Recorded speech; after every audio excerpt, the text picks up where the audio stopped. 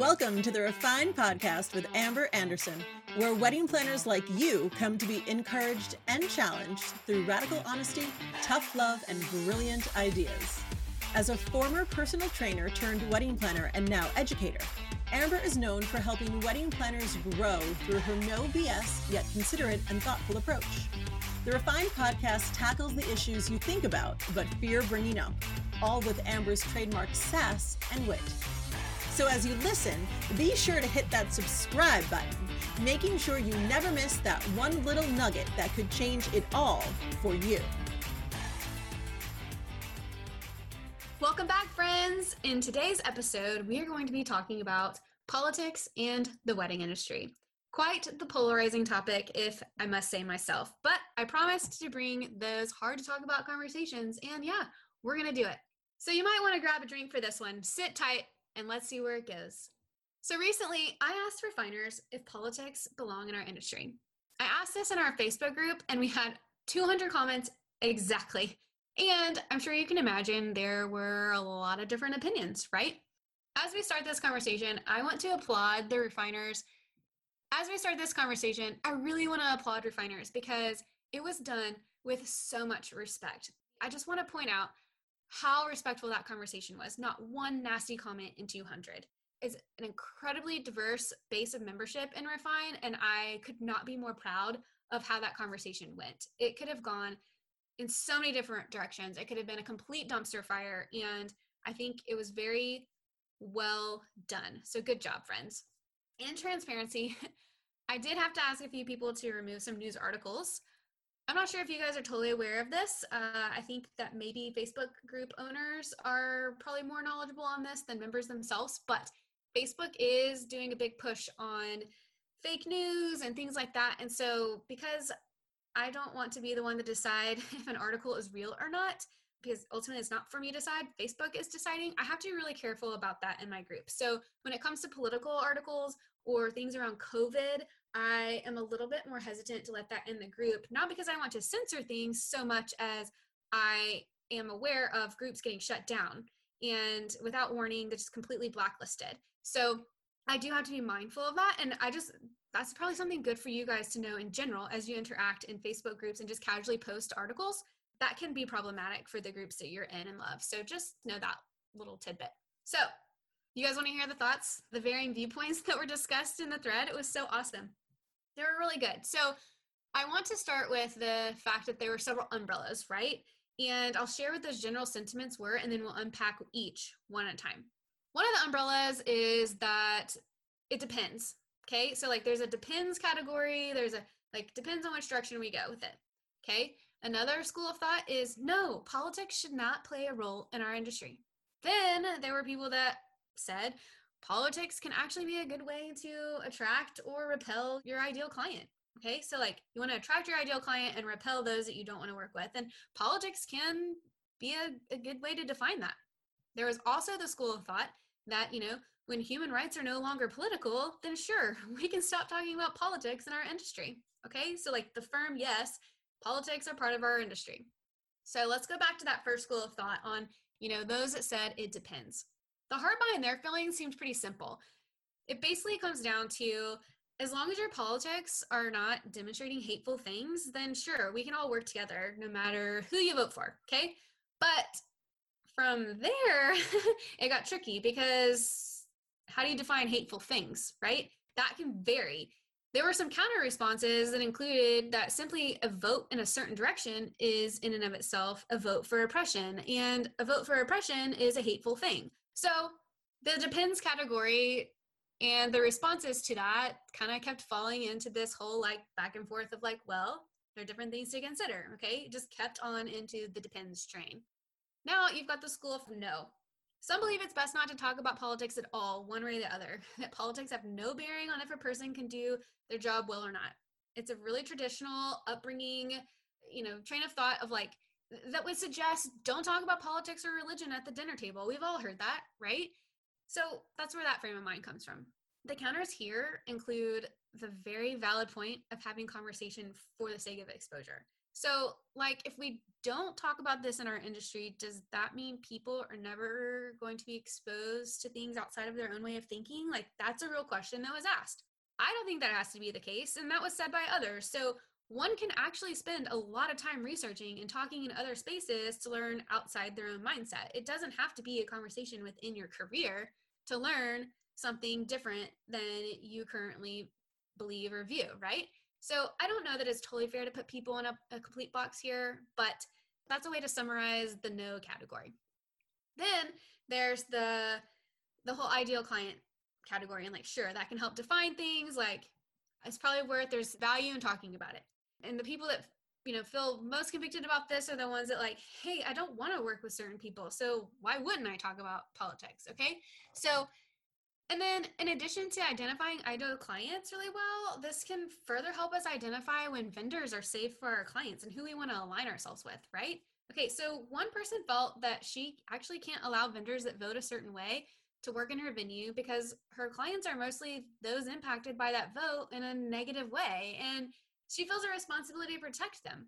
Others felt that was pretty extreme and, quite frankly, not open-minded to the overall person. And they also felt like that was casting assumptions about their vote versus learning more about who the person is and how they otherwise engage in society as a whole, right? Okay, so, but let's take that extreme example out of it and let's look at things from a closer view. If you have a same-sex couple and you have seen a vendor say hateful things about same-sex marriage, that's obviously not a good fit, right? Like, we can all agree to that. But those things usually work themselves out, meaning a vendor that doesn't agree with same-sex marriage typically isn't going to accept a same-sex couple, okay? So like, that's all worked out. That's a whole conversation for another episode. We're condensing it today. But what I want to bring to the conversation here is that you're still sending your hetero couples to the vendor that was saying hateful things about same-sex couples. So, I mean, do your same-sex couples just not ever figure that out? And like, is that an inconsistency for them? Does that create confusion? Does that create hurt? These are just things that were discussed and might need to be considered in your world. I think there's a difference between having a personal belief and having a belief against what others can and cannot do. And that's the conversation that we're having in the wedding industry. Okay, so like, that's my ask. That's the question I'm asking in Refine. Does that belong in our industry? Those personal beliefs versus what is imposed on others, like, to what extent does that matter in our industry? So that's some stuff you need to consider right there. Then you have the firm yeses, to piggyback off of what I just said, that say human rights and morals are connected to politics, that understanding alignments is important for business. There's mixed reviews or mixed feedback in this group too, though. So like, some would blacklist those that don't vote the same way or agree with them on these topics, and others take a more whole person approach, like I was talking about a minute ago. But quite frankly, everything we do is political, and our industry is extra political as the country battles these LGBTQ rights. And, plantation weddings, that whole conversation, like, that includes a BIPOC community and their representation in our publications and things like that. Like, it is a political industry. There's no way around that. So one thing that I want to read to you is a post by Tyler McCall, who is an Instagram guru. And he posted this earlier this summer. I saw it. I loved it. I thought it was great. He was speaking more about entrepreneurship than specific to the wedding industry, but surprise, wedding pros are entrepreneurs, so it applies just fine. So I just want to read it to you, and I'm going to add a little bit of my own commentary. It's so good. He says, the fact that you make your own money is political. Okay, Amber commentary. See, I can't even get past one sentence before I have to have my own soapbox and 2 cents here. We just lost RBG. Many of you listening to this are women. You are listening to this because of RBG. You have a business and you make money because of RBG. This is a political industry. Working is political. So back to Tyler.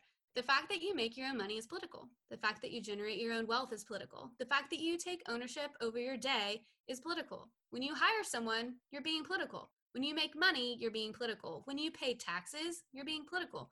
When you invest in software and coaches and programs, you're being political. And if you're a BIPOC, woman, or LGBTQ plus person, your movement through the world and ownership of a business is inherently political. The decisions made from the White House to Congress to your local state house, county commission, and city hall impact your life and business.